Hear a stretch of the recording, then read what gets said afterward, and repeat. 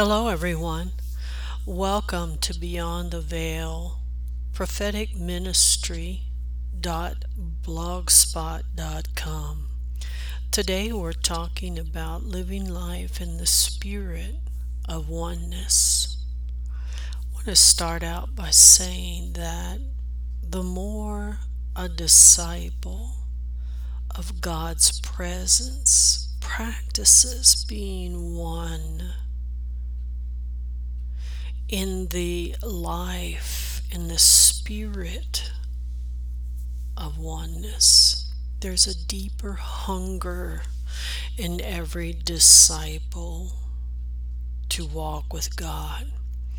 Now, I know that that might sound like a lot to come off with that thought at the beginning of this blog. You're welcome to come over and subscribe and read the post in its entirety.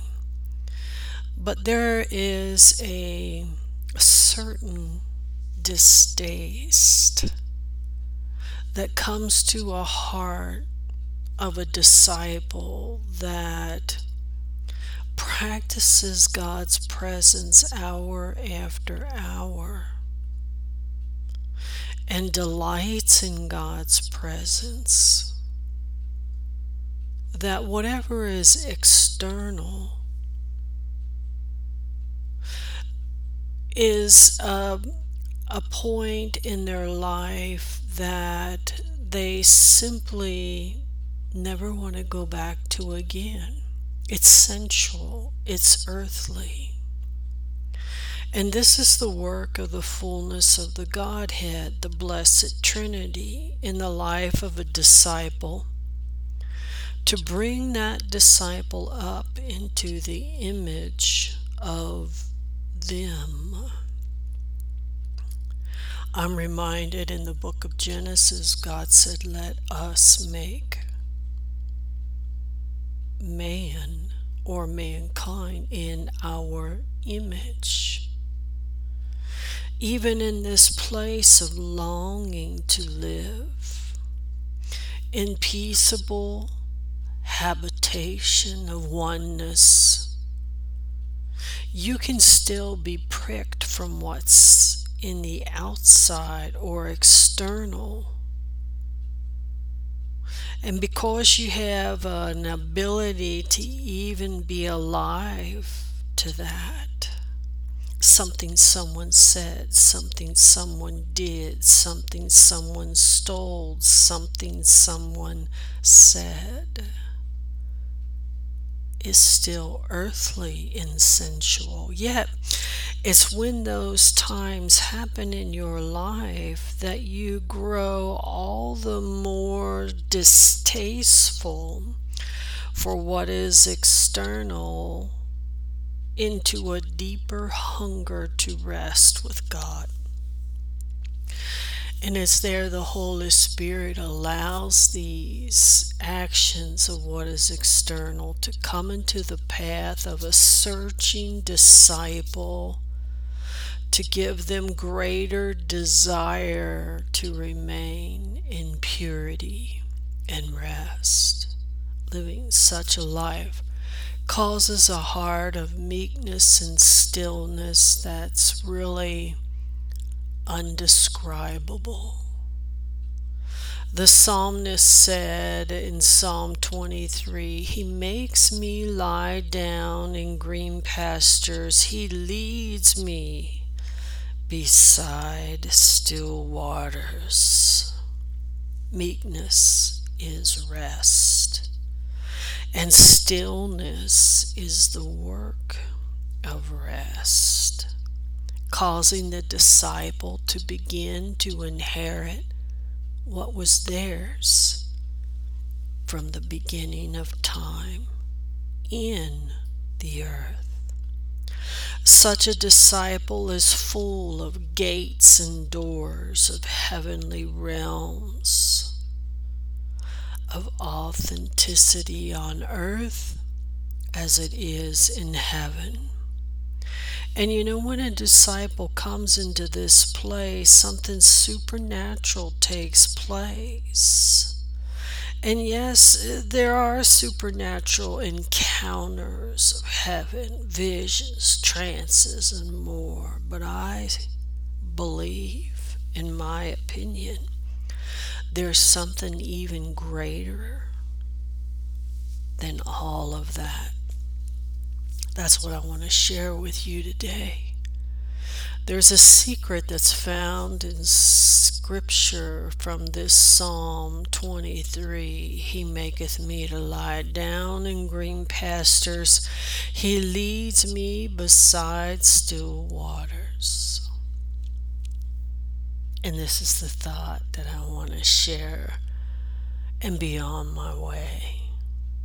What does it really mean to lie down? You know, from a sheep's point of view, in the Hebrew, these words represent the idea of having your feet and chest under your body, with your neck stretched forward to drink. Now picture that. But from God's point of view, a sheep that is laying down is a vessel to pour out rivers of oneness into the earth. Did you get that? For this reason, the word waters are still waters, as mentioned in the book of Psalm 23. This position of oneness in the work of life and the spirit of such oneness is called pursuche.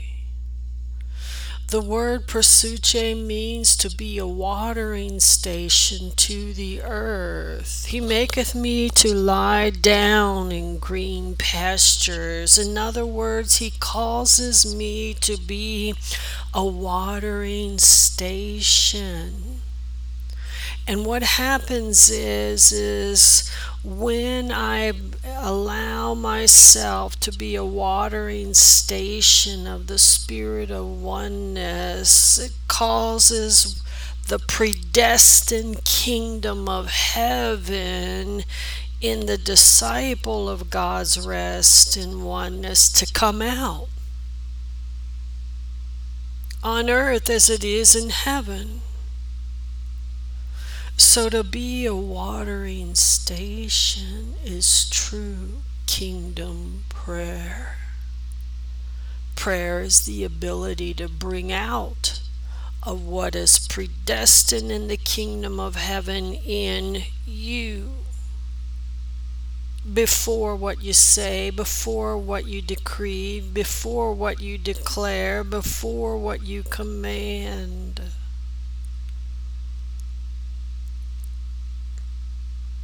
Most prayer that's prayed is external and sensual, without the influence of the kingdom of God in the disciple. In Acts 2:42 we read that the apostles continued in pursuche, and they continued steadfastly in the apostles' doctrine and fellowship, in the breaking of bread, and in pursuche, quietness. Each practiced the presence of oneness. Not to ascend, not to descend, not to have visions, dreams, trances, prophecy, not to decree, declare, and say, but to first practice the presence of oneness. To be a watering station, pursuche, or life in the spirit of oneness, allowing the fullness and bliss of oneness flow from within. to be a watering station to their day, to their assignments, to their desires continually. And notice they did it with communion.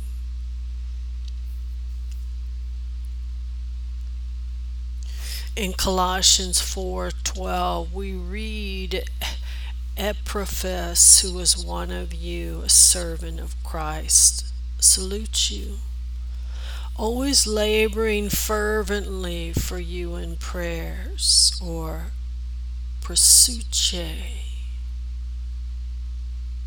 that they may stand perfect and complete in all the will of God. You see, Epaphras carried those whom he was sent to in his heart, and he labored fervently in prosuche.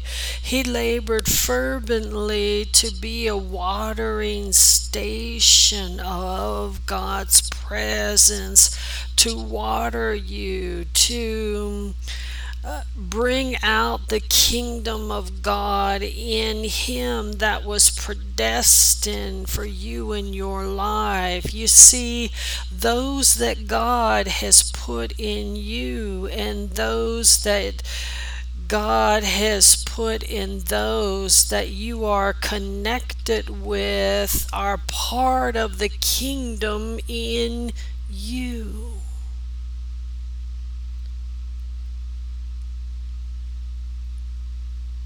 And as there you must prosuche, you must not only bring out what is in the kingdom and be a watering station to reveal those that God has put in your life on earth as it is in heaven. He maketh me lie down in green pastures. In other words, he creates new beginnings. He creates new circumstances by expanding the presence of oneness, the spirit of oneness in you, in order to be a watering station to bring out the kingdom in you.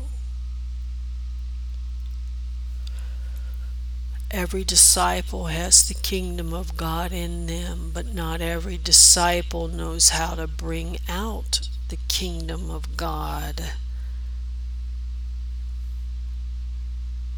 And that's why I say prosuche is greater than visions and dreams and visions and prophecies and supernatural trances and ascending, descending, because through all of that, even though you experience that, you'll come back into the earth and you'll speak that, but it's not something that brings that part of you out and waters what is in you, waters where you're going, waters what you're going to be. It's not a carrying station.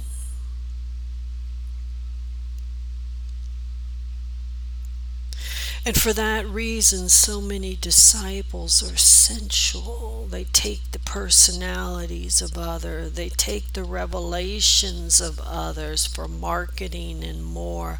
The Shulamite in the book of Song of Solomon described these external actions the best. Song of Solomon 5:7. The Shulamite said, the night watchmen found me, and they made their rounds. They beat and bruised me. They stripped off my veil, these watchmen on the wall. You know the kind. They strip you of your revelations. They strip you of what you say and do. They strip you of the friendships in the name of Christianity, because they market your friendships better than you can, of simplicity, yet you're the one who birthed it in prosuche. A picture of this would be Jesus on the cross.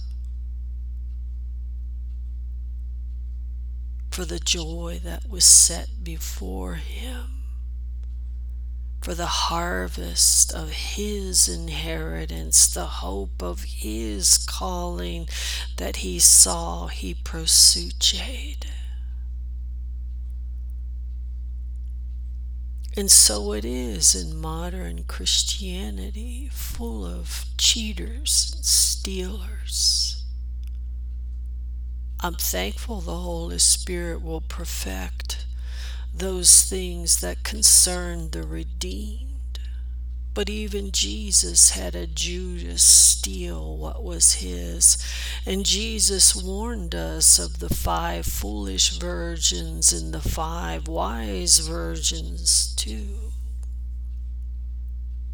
Every disciple who is hungry to manifest what is kingdom predestined for them, they must learn to be a watering station, to practice prosuche. We see in the book of Genesis, in the beginning, God created the heaven and the earth. The earth was without form and void. Darkness was upon the face of the deep, and the Spirit of God moved upon the face of the prosuche. Here we see what existed in God. Yet we learn that even God brought what was in him out through prosuche. God allowed the spirit, the breath, the ruach, the horse, to move upon and pluck off, which is a whole different teaching, to give shape, form, and more. What was in God was watered before he spoke, "Let there be." In today's modern Christianity, most think that prayer is saying, and most of what we call prayer is external. Such externalism is often tagged praying prophet, mystic prophet, yet Jesus said, "Our Father who art in heaven, hallowed be thy name. Thy kingdom come, thy will be done on earth, prosuche, as it is in heaven." In closing, we're living in a kingdom age, and we have been chosen by God to live in such a time as this. I almost hate publishing these types of revelations because there's many Gehazis who can't birth their own kingdom destiny and would rather steal revelations, insights, books, prophecies. YouTube is full of them. Yet at the same time, I realize there's those with a pure heart who are hungry for truth, and they realize what worked in times past just doesn't work in these times, because we're living in a kingdom age. Father, I give you thanks that I am living inside of you. My spirit is one with you. And Holy Spirit, I thank you that I'm now living inside of you. My soul is one with you, my mind, my will, my intellect, my reason, my memory, my knowledge. And Lord, I thank you that I am now living in you. my body, my senses, my taste, touch, see, smell, hear. And as I practice to be your watering station, prosuche, in quietness and stillness, I'm seeking the kingdom first in your righteousness, the Godhead, and everything else will be added unto me. In Jesus' name, amen. Thank you for subscribing to this blog, Steal Away in the Secret Place, Beyond the Veil Prophetic Ministry .blogspot.com. I'm Sister Laura. Amen.